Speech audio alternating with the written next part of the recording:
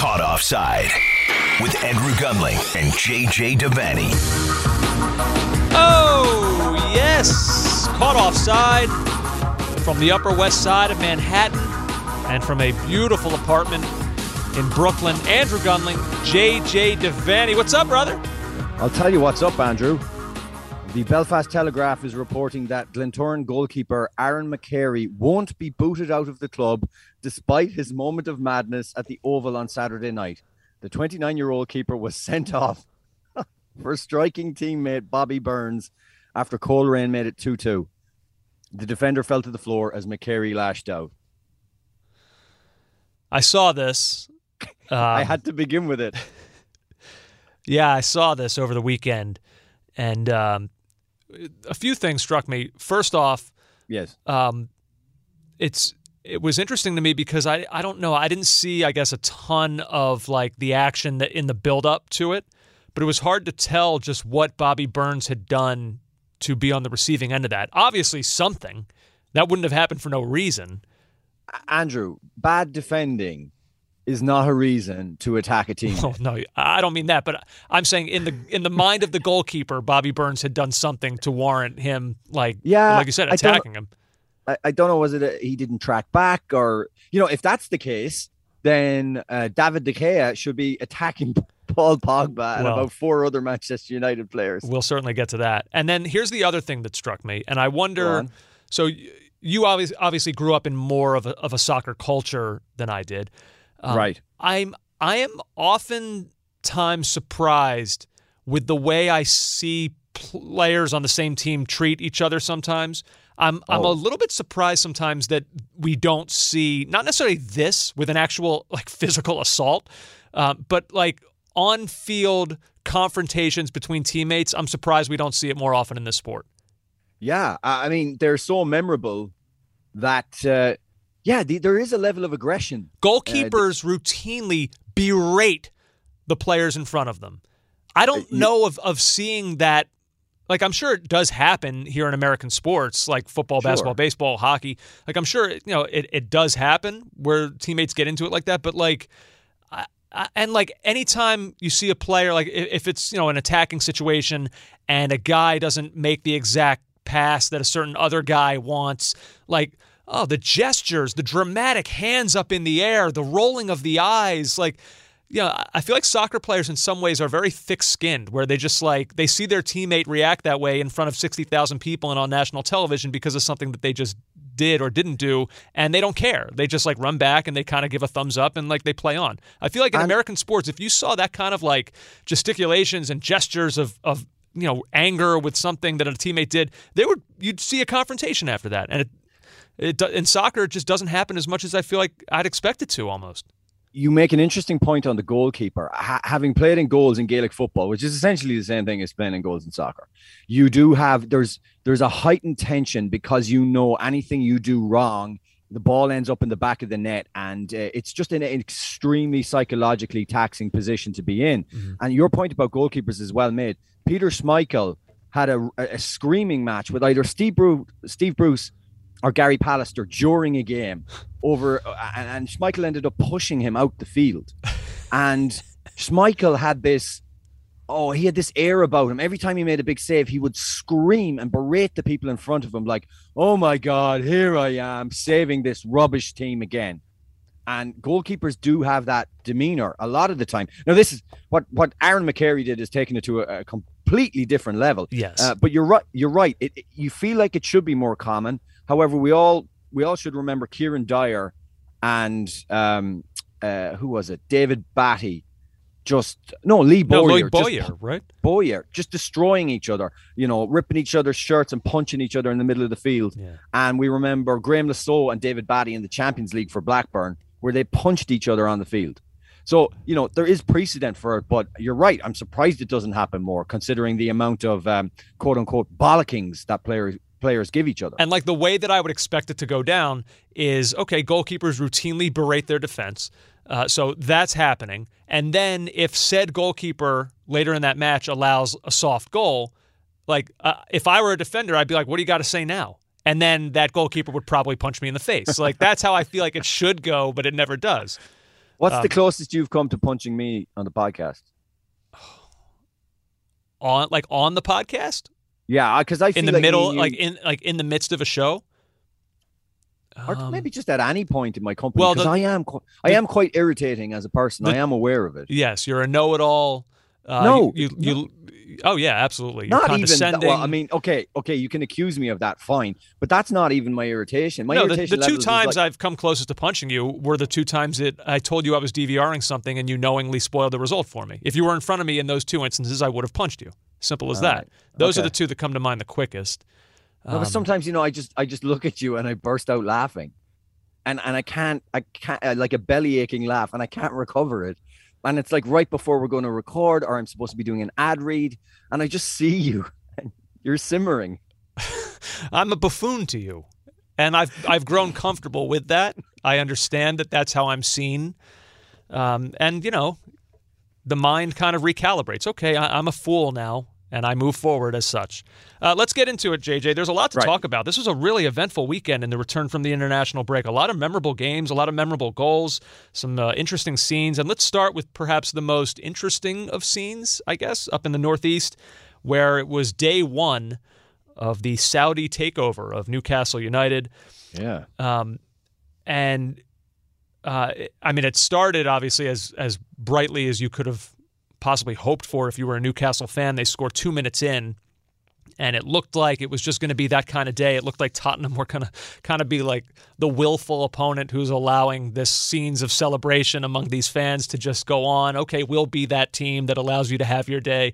But no, very much no. The tables turned. Tanguy Ndombele was sensational for Spurs. He got the goal. The goal scoring started for them. Harry Kane then finally scored his first goal of the season in league play. He scored a lot for them in other competitions, but in league play he got one that I didn't think in real time. I don't think anyone thought in real time was a goal, but then VAR to the rescue as he was clearly onside, and it was awarded. Tottenham added another one after the break for a fan who was ill in the stands, which we'll talk about that as well. But JJ, I think really the story today was not. I mean, we can talk about what happened in the game. It was an interesting game in its own right, but the real story is just the scenes among the supporters outside of the stadium. There were some protests. It was you put the rundown together today, and you used a word that really resonated with me with kind of how I felt about it, and that was uncomfortable. And I think, I'm wondering in like the day since that game and watching how just the jubilation of Newcastle supporters to kind of be this club now that's going to be filled with riches. And I'm sure there are great Champions League nights ahead for them, certainly, and great players who will go on to wear the black and white stripes for them. And I just wonder, those of us who sometimes talk about, okay, the Saudi regime and some of the, the terrors that they've been a part of. And do football fans care? Like, is ultimately this sport, like you and I might care, and other members of the media, and certainly thousands, millions of fans might care, but are we the minority? Do most fans just come to this sport for the basics of what it is? And I'm not belittling that, but just this idea of, look, my life is crazy.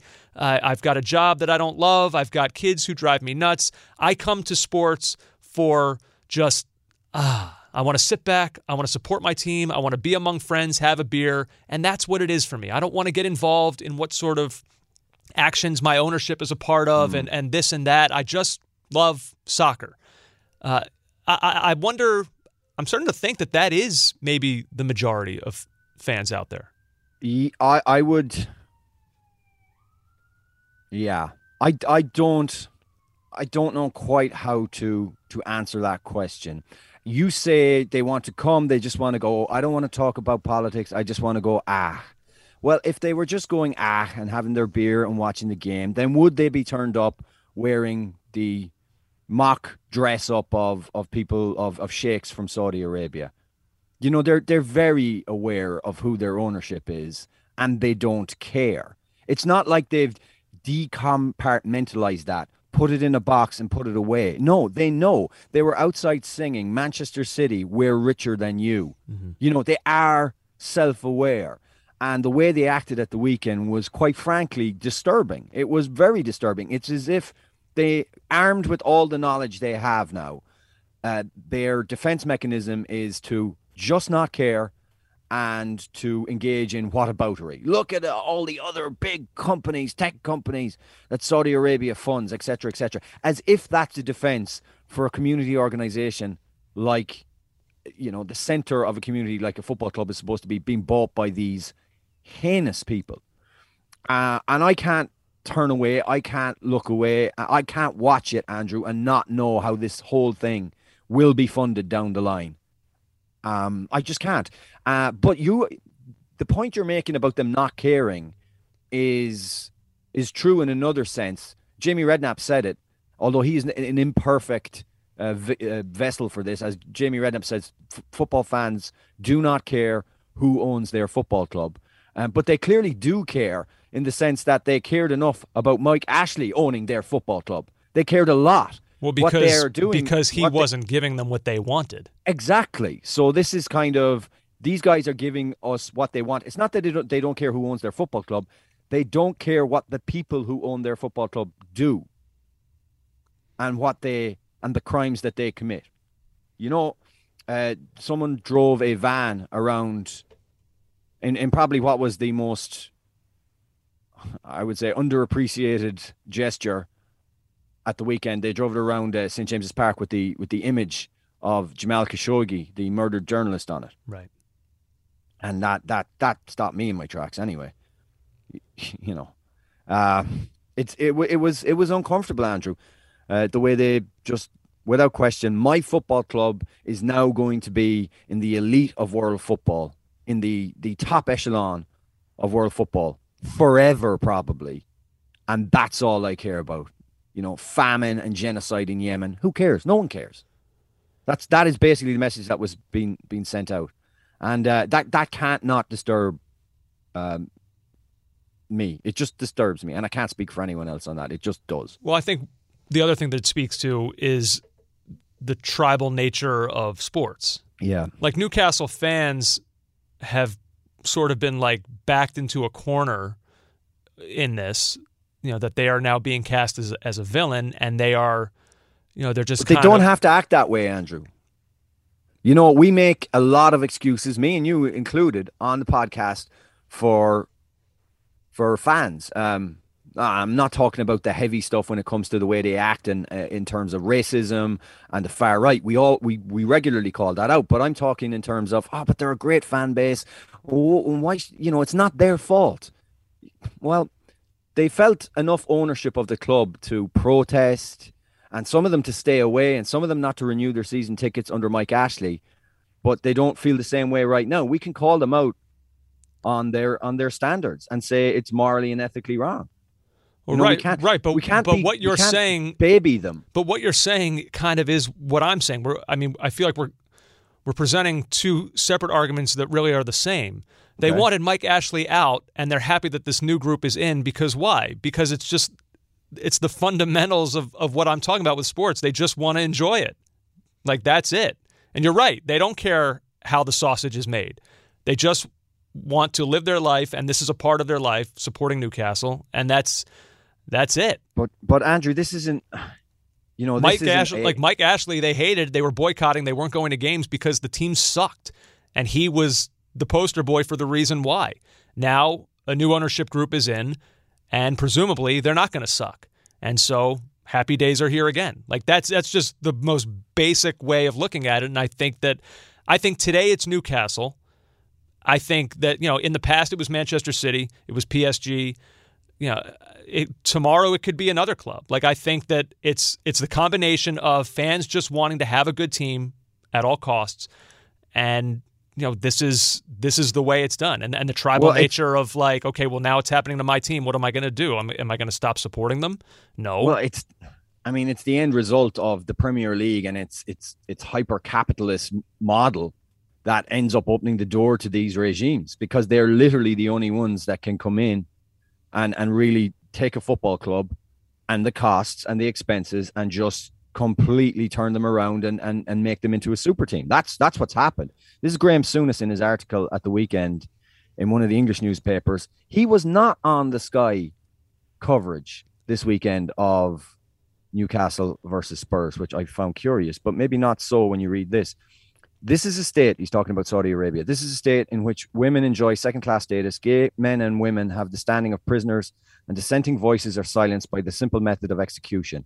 Yet a shoulder-shrugging acceptance to the takeover seemed to set in almost overnight. Cards on the table. I've worked in the past for the Qatari-owned BN Sports, and that Gulf state is not exactly a hotbed of liberalism. But when you put Qatar's contravention of human rights alongside those committed by the Saudis, it's like comparing a championship side with a top four club. Now, that's a rather clunky way of saying it, I would think, but I get what he's saying, though. This is a new level, Andrew. Like, I didn't know anything. I suppose when Abu Dhabi bought Manchester City, you know, if you think of like, you know, Dubai or somewhere like that, what do you think of? Golf trips, high-rise apartments, glass and steel, kind of. You see lots of advertisements for them for vacations. It's glamour. Yeah, you don't think of that with Saudi Arabia. I mean, we know the ugliness of that regime there. We know we've been talking about it either politically or socially for the last, I don't know, 30 years. So. Yeah. I mean, look, ultimately, I'm not trying to disagree with you. Like, I feel the same way. And like I said, it kind of made me uncomfortable as well.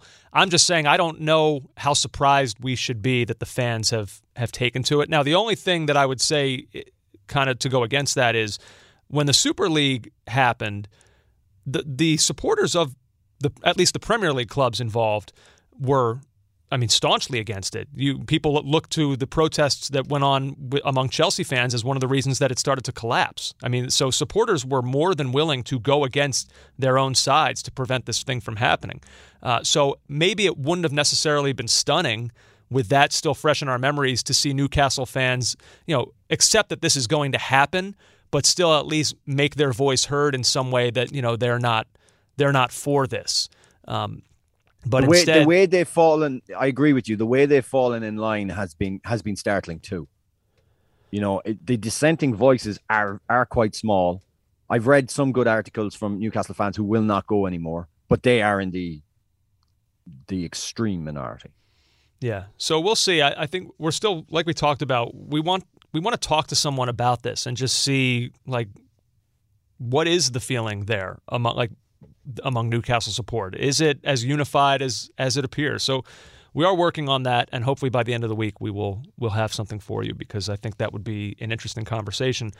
As for the game itself, like I said, it started incredibly for Newcastle, but credit to Tottenham. I mean, after that goal and Spurs went down, this was about as dominant as they've been all season.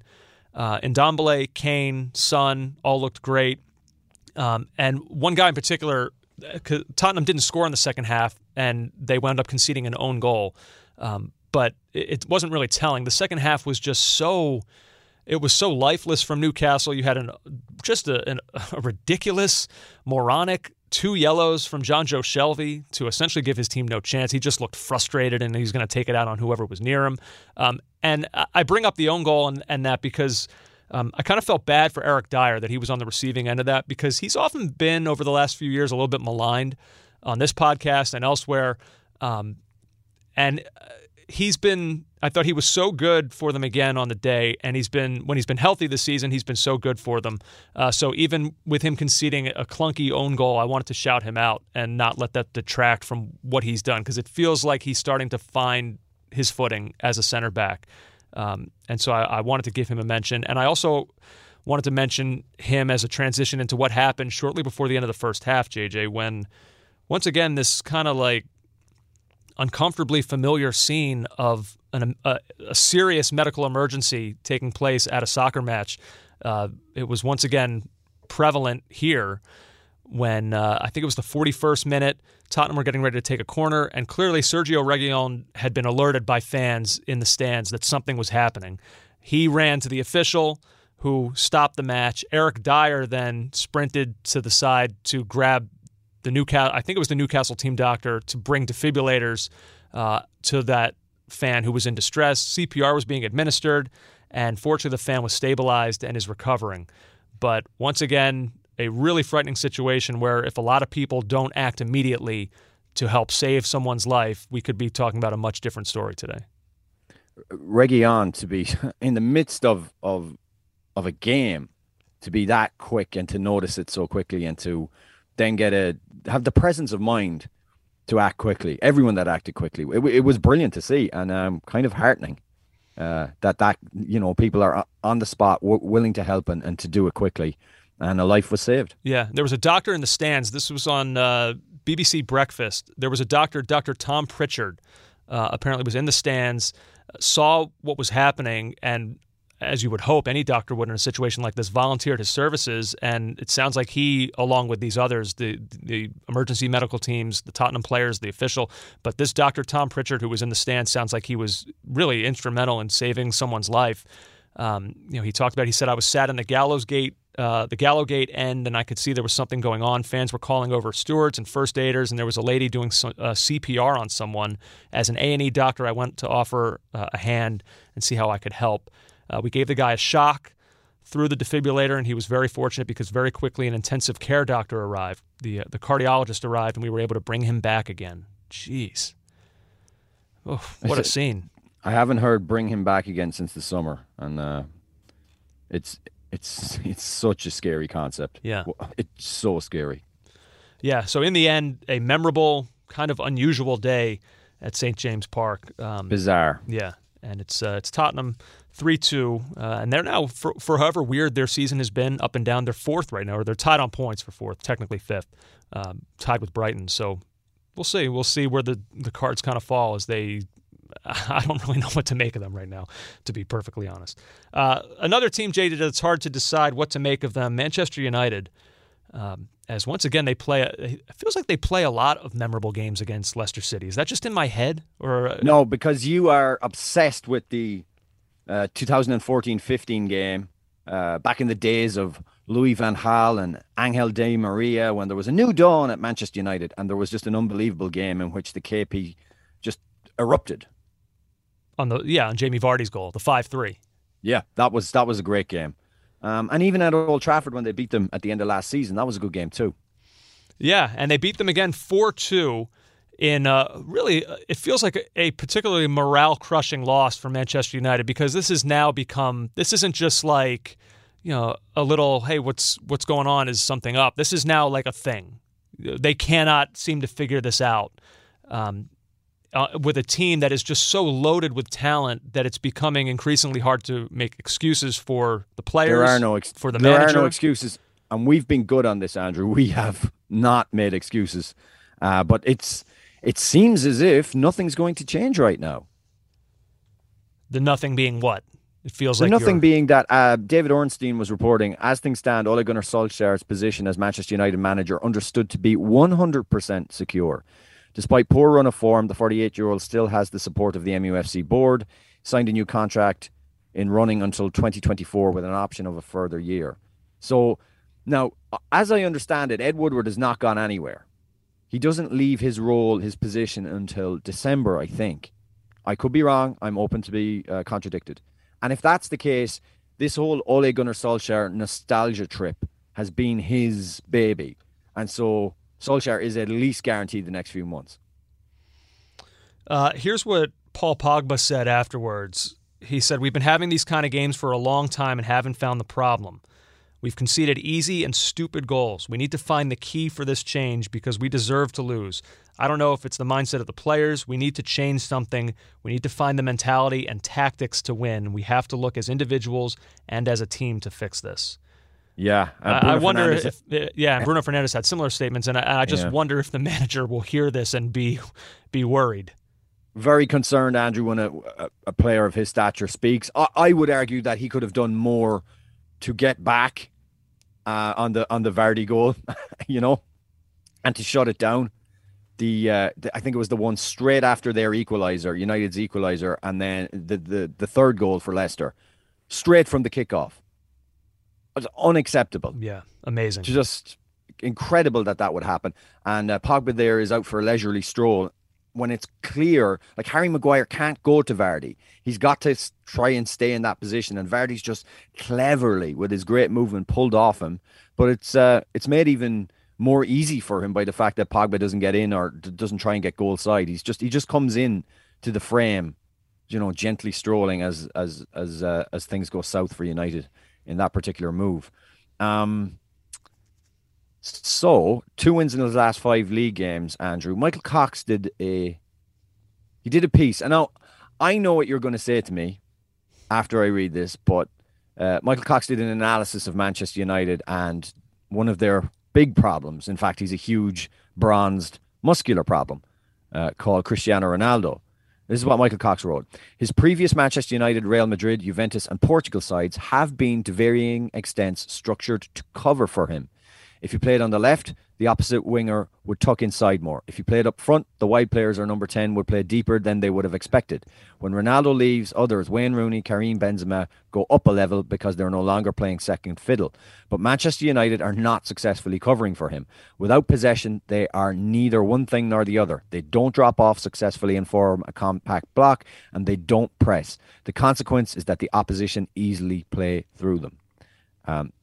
That it's a really good piece in The Athletic. It kind of shows us what we already knew, though.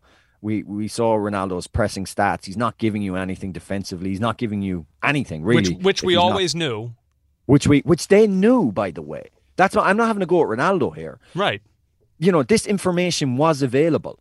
His age, 36, 37, was available. There was right at the end when they were trying to sneak one back. Someone, I think it was Bruno, clipped a ball over the top, and Ronaldo's just stretching for it. And the 31-year-old Ronaldo might get there, but now he's creaking a bit. He doesn't get there. This was all information they had, and they still went ahead and did it. So there's no excuses, really. But they have to find a way. If he's going to be a absolute starter, then they have to find a way to cover for the things that he won't do, which these days, as he heads into his 37th year, there are many things he won't do. So it's just, apart from the fact of having a massive character who is just so much bigger than the manager himself, this tactically isn't working either.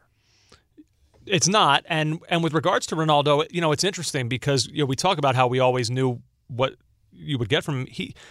He's really, it's not like he's underperforming. I feel like he is generally, he'll go through stretches where he's probably more invisible than you would like, but we kind of knew Ronaldo was entering that phase of his career where he's kind of just pure, the invisible phase. Well, pure goal scorer phase, where that's what he can do. I know, man. You got to get him the ball, and then he can make something happen. He's a great finisher. So he has scored big goals for them.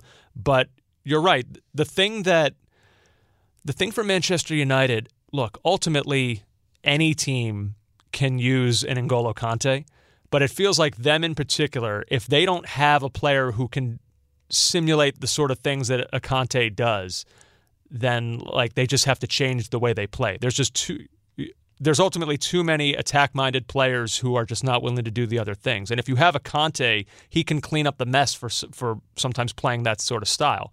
Every manager that's ever had him says it's like playing with 12 guys. He just does the work of 2 guys. But United don't have that. And so they're kind of left in these positions where, suddenly any mistake that happens in the back, they're vulnerable. Like Harry Maguire, for instance, he's not a player that I would ever accuse of not working hard enough. I believe that he's a good defender. But then you see kind of the mistake he makes in the build up to the Tielemans goal, where he just, I don't know, the pass from, was it De Gea that played the ball to him? And he just waits and doesn't attack it. And now they're on their heels and there's not going to be guys, racing back to help him. If they don't have players who are willing to do that in the midfield, then this may very well continue to happen. It will. We're seeing the pattern here. However, the opposition next, Atalanta, Liverpool, Tottenham, and then I believe Atalanta again before they play Manchester City. So there is some comfort in this really incredibly tough run of games in that Ole Gunnar Solskjaer has done well against the better teams that will come out and play a little bit. It's easier for United to catch them on the break. That said, that kind of stopped happening towards the end of last season when they played Liverpool at home at Old Trafford and Liverpool scored 4 goals. That piece of luck may be running out as well. And if he doesn't have the big result against the big teams then the bedrock of what Solskjaer laid down at United is gone, and surely he will be too. Before we get off this game, we should say there were some great goals scored in it. Yeah, there really was. Like I mentioned just now, the Tielemans goal. I don't know. I love goals that look like that. Just kind of like that looping finish. You didn't think he was trying to whip one to the far post? I don't know. I'm going to choose to believe that was on purpose. I do believe that he was trying to score there. The one that I wasn't totally sure of was Vardy's. Was that a mishit that just worked out for him? No, I think he meant it. Okay. Kind of shinned it on the volley. I mean...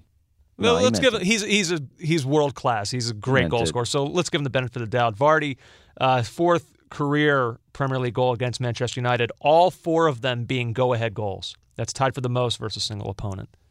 He's right up there at the top of the list with Mo Salah in the goal scoring charts. Oh, what's he up to?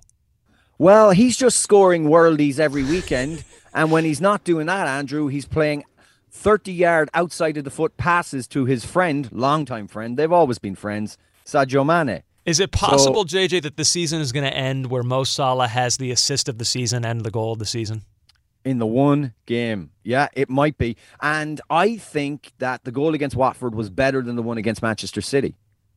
Now, Manchester City, higher class of opponent, obviously, so that kind of elevates the goal a little bit. But if you look in terms of how many defenders, the tightness of space, it's just an unbelievable goal. I don't know how many times I've watched it, the rollover, the way he sits one of the Watford players down, or quite a few of the Watford players down. He's in such a vein of form right now, and there's nobody doing what he's doing right now.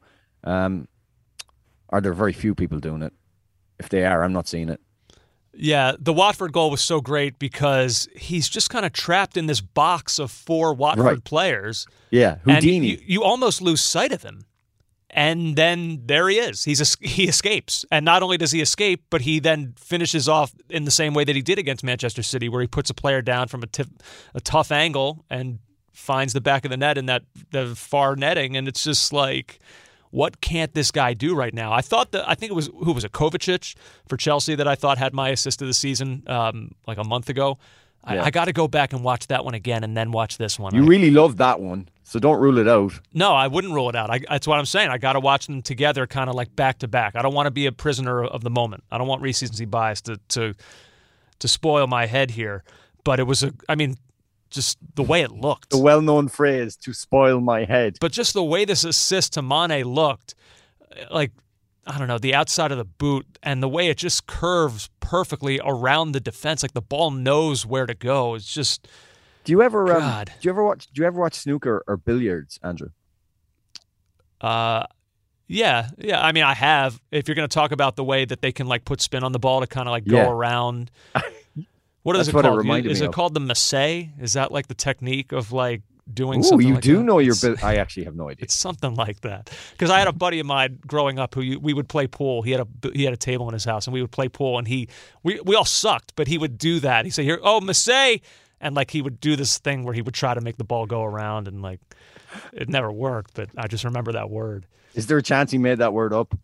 Oh, yeah. It's distinctly possible. I'm sure maybe in our Reddit, somebody will be some kind of like billiards aficionado. By the way, I saw we were sent a DM letting us know that we're now up to 406 animals inhabiting the subreddit. It's incredible. We'll it. Also have to give a Fantasy Premier League update on Thursday's pod. Okay. Is that 406 in the Fantasy Premier League or in the Reddit? I don't know. No, in the Reddit. Okay, in the Reddit, okay. There's 406 animals there who they're animals, Andrew. There's no way. We love them, but they are vicious beasts. You mentioned before, JJ, about if there's someone else doing the things that Salah is doing right now elsewhere. I'm not sure who.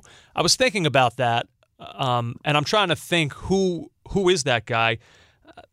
Somewhat quietly, just because I don't know why it's so quiet. Karim Benzema also should be mentioned for a guy who's kind of doing some of these things as well. Now they're a little different in their styles. I think Salah is more creator, which makes what he does maybe more pronounced, like it may stand out more. Salah has 11 goal involvements this Premier League season, 7 goals, 4 assists. Only Karim Benzema has more goal involvements in Europe's top 5 leagues with 16. So I think we should say that he's in that class right now as well.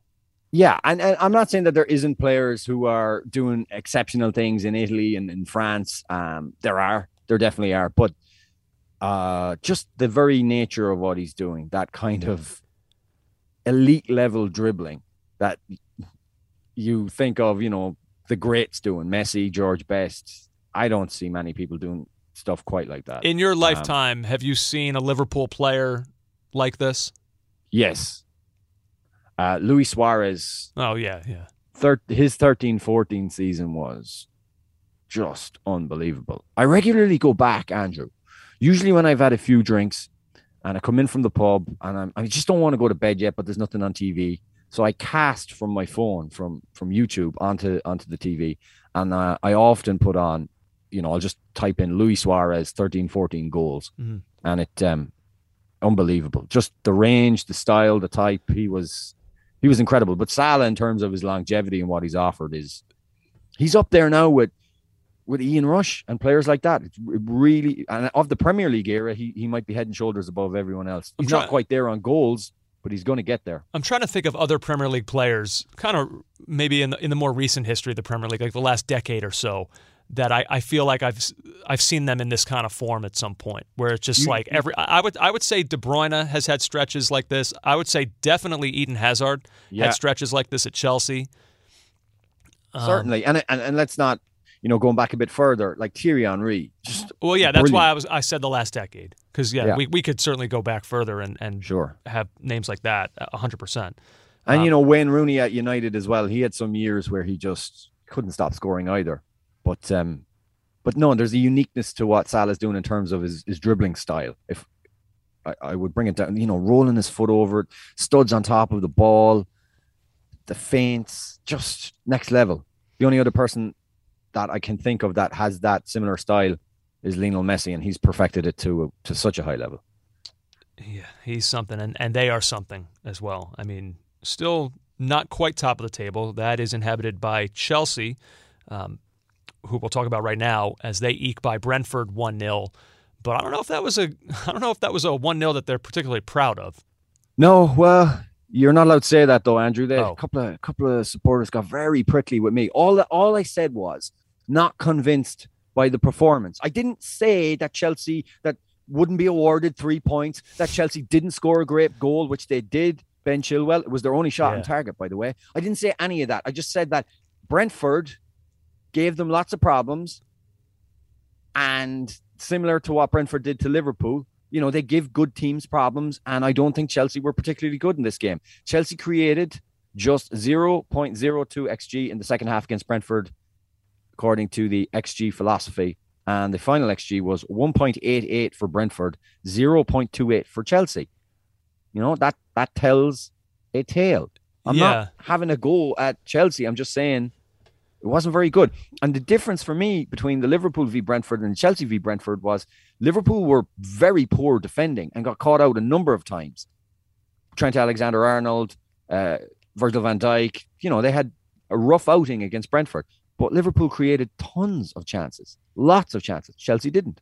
And that is a curious thing for me right now, considering their firepower. Well, I guess I don't think there's anything wrong with acknowledging, like, even if you're a Chelsea fan, I think you can say, okay, we won, but it's not, you never really want your goalkeeper to be the man of the match. No. Like, that's not a great, that means he's being called into action more than you would like. And now, look, the goalkeeper is a member of the team, and Chelsea happened to have a guy who I believe has firmly planted his flag as the best goalkeeper in this league, in Edouard Mendy. So, like, that's what a Chelsea fan's comeback could be, is he not on Chelsea? Like, we have a great goalkeeper, but I don't think. Why is that? That's so childish. It's such a. Look, I'm making up a straw man argument. They may not say that. I don't know. I'm just saying that, like, it's good to have that. Can we not just have, say, all right, Chelsea won the game. That's a great 3 points, but it wasn't a great performance. Why can't we say those things? Who are these people giving you a hard time, JJ?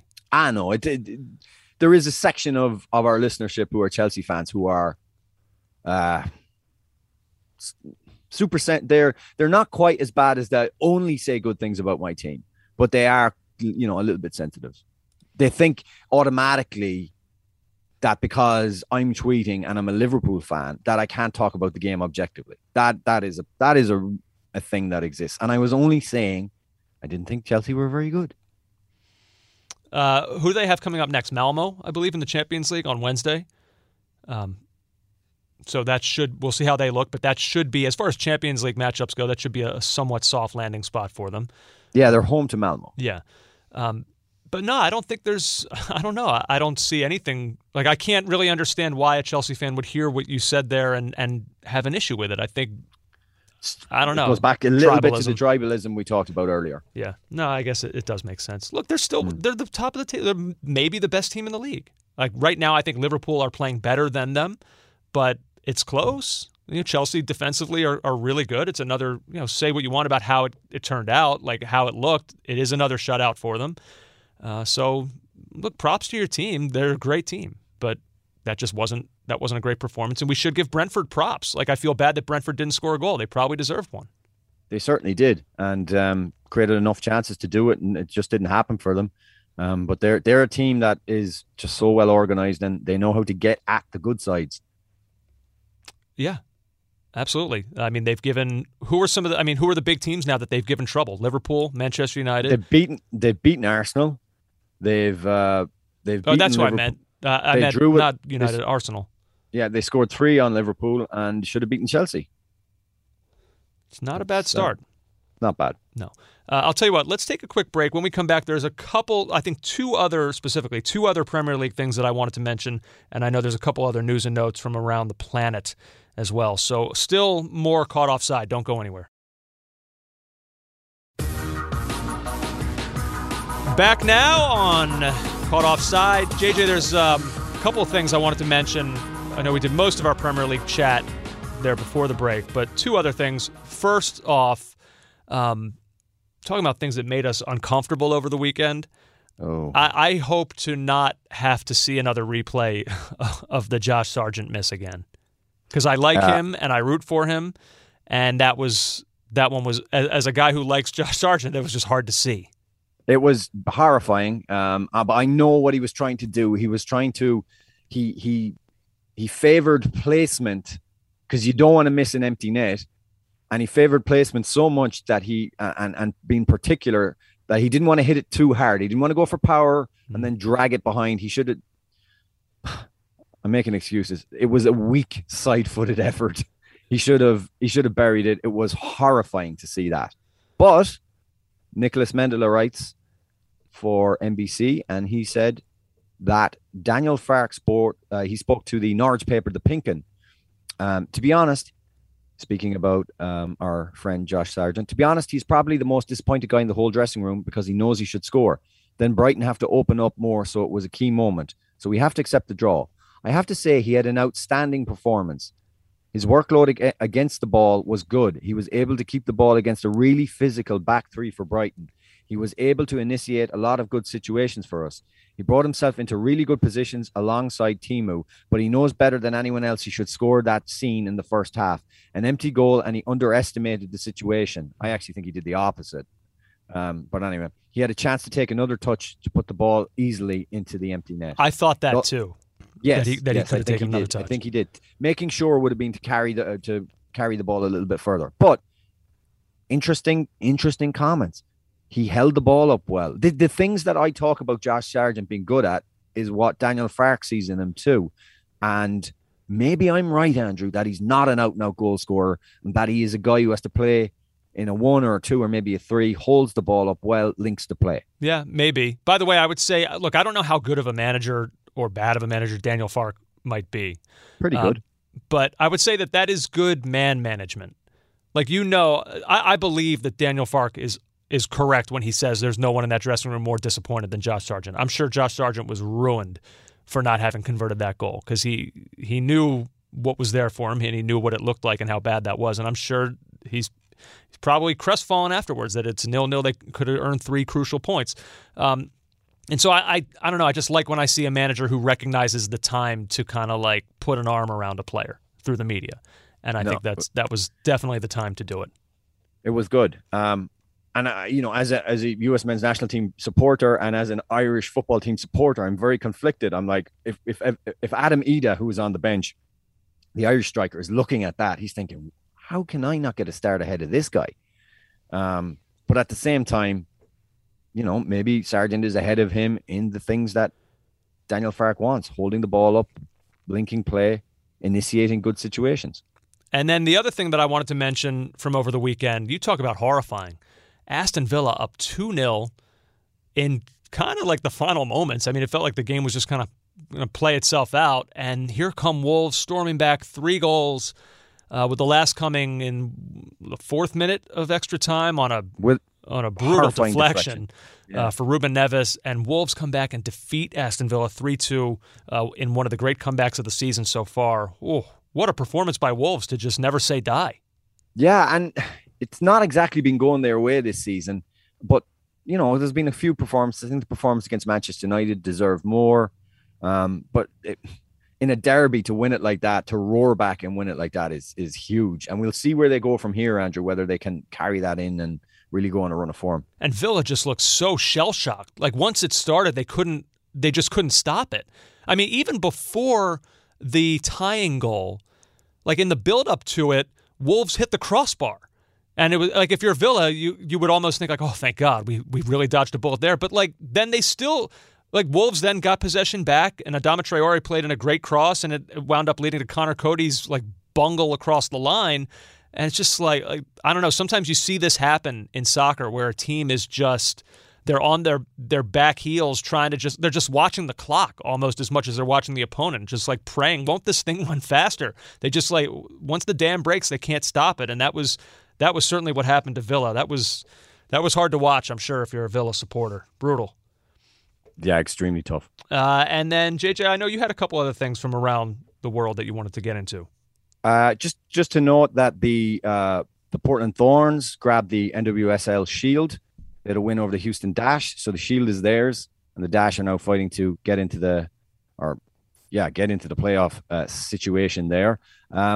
In Spain, Barca beat Valencia 3-1 ahead of El Clasico. Iniesta says they can win it and win La Liga now, which is just, I mean, what a turnaround in mood that would be. Boy, it's amazing what one win can do. It's crazy. It really is. And but they're moving up there. They're getting towards I think they're only 2 points behind Real Madrid. They're a few more points off Real Sociedad at the top of the table. And there was a new position, Andrew, for our boy Sergiño Dest, a winger, you say. Well, this plays to his strengths in some ways, right? I mean, what was it we literally just said the other night after his game in the U.S. comeback win in World Cup qualifying, that like, he's not on this team for his defense. He's on this team for what he can provide in attack. And maybe Barcelona are seeing that and are just going to go with it, lean into it. Yeah. Diego Gorcieta wrote this in AS. Dest played as a right winger for the game instead of his usual right back position, and thanks to his speed, generated plenty of opportunities of options for Barcelona in attack. The 20-year-old Dutch American played 87 minutes against Valencia, winning 7 duels and completing 4 dribbles, and closing his impressive performance with the assist for the 3rd goal. That deserves a Sally Field, you like me. You like me! There we go, Andrew. Yeah. Look at the 3 goal scorers for Barcelona in this game. You have Ansu Fati, you got Memphis Depay on a penalty, you got Philippe Coutinho. Like, I don't know. There have been weeks where I've continued to peddle this line and I felt dumb, but I'm gonna say it all throughout the remainder of the season. I don't care what the final results are. There are still really, really, really good, bordering on great players on this team. I don't disagree with you, Andrew. And, they have to. Koeman has to find a way to get something out of this collection of pretty great talent. Let's be honest. And maybe it is happening. Maybe they go on now, Andrew. They usurp Real Sociedad at the top of the table, and there they stay. Well, obviously this weekend will be telling. And look, Barcelona, I believe they're still 7th. Now, I mean, the point differentials, they have a game in hand over Real Sociedad, who are atop the table. Obviously, there's other teams between the two of them. But the point differences are still so thin where it's hard to make any judgments really between 1st and 7th, where Barcelona are. But a win over Real Madrid this coming weekend would it would move them ahead of Madrid. So that one could be telling in whether or not Barcelona are what they could be in terms of potential or are what they've appeared to be so far this season, which is a disappointment. By the way, the buyout clause on Pedri's new deal, over $1 billion. It's like they want someone to have that offer so they can clear some of their debt or all their debt. I mean, I want to remember this moment of you and me talking about $1 billion euro buyout clause, and you and me sitting here laughing about it because JJ, the day will come where that will not look ridiculous. Newcastle could do it without blinking. That's the facts of it. Just a couple of things from MLS before we close out, Andrew. LA Galaxy with a nice win over the Portland Timbers. Old man Javier Hernandez and even older man Sasha Kleshtin with the goals. And in New York, well, New York is red. Well, Harrison, New Jersey is red as the Red Bulls win the Hudson River Derby 1-0 at the weekend, which was probably the highlight game in our domestic soccer here in these United States. It's interesting what the Red Bulls are doing. First of all, we had obviously earmarked this one as being a really important game in the Eastern Conference playoff picture, especially if the Red Bulls were to win. It would kind of throw things into further chaos, which is awesome at the end of a regular season. We love that. And so that has now happened. This turnaround from the Red Bulls, I don't know how good they are. I don't know how this season is going to play out for them. They might even wind up missing the playoffs for all I know. But they had 6 wins in their first 20 games. They now have 5 wins in their last 9. Right. This has been an impressive turnaround in a very short span to drag themselves back into contention. So I do give them credit, and I believe they're now going to go undefeated against their New York rivals this season, which is a small victory. Obviously, they want more than that, but it's bragging rights have to mean something. So Andrew, credit to them. From Atlanta down, Atlanta 42 points, DC 41, Montreal in 7th, 41, the last playoff place, and then New York City and New York Red Bulls tied on 40 points, all trying to scramble in and make it into the playoffs. Chaos is what you said, and chaos is what it is. Yeah, so it was a good day, good weekend for New York Red Bulls fans that could have buried them in many ways, and NYCFC would have relished the opportunity to be the ones to do that. But Red Bulls are still alive, so yeah, keeps the end of the season playoff picture in the Eastern Conference, which was always going to be interesting because it's nuts. But now you have that dynamic as well with the 2 New York teams potentially battling it out. Anything else, JJ? No, that's me done, Andrew, for now. For now, indeed. We hope to have another one of these for you later this week, as it is once again a European week. The Champions League beckons, and we look forward to that. Lots of good matchups during the week. So hopefully, we're looking at a Thursday, you think? I think a Thursday podcast, Andrew. Hopefully we might have a guest too, a little flavor. Yeah, we shall see. All right, well, this was a fun weekend in the Premier League. Lots happened. I hope you enjoyed this podcast. We will be back, like I said, most likely with another one later this week. Good stuff. JJ, hey, to you I say... Take it later, fun boy. See ya. Take care, Andrew. You've been listening to the Caught Offside Soccer Podcast.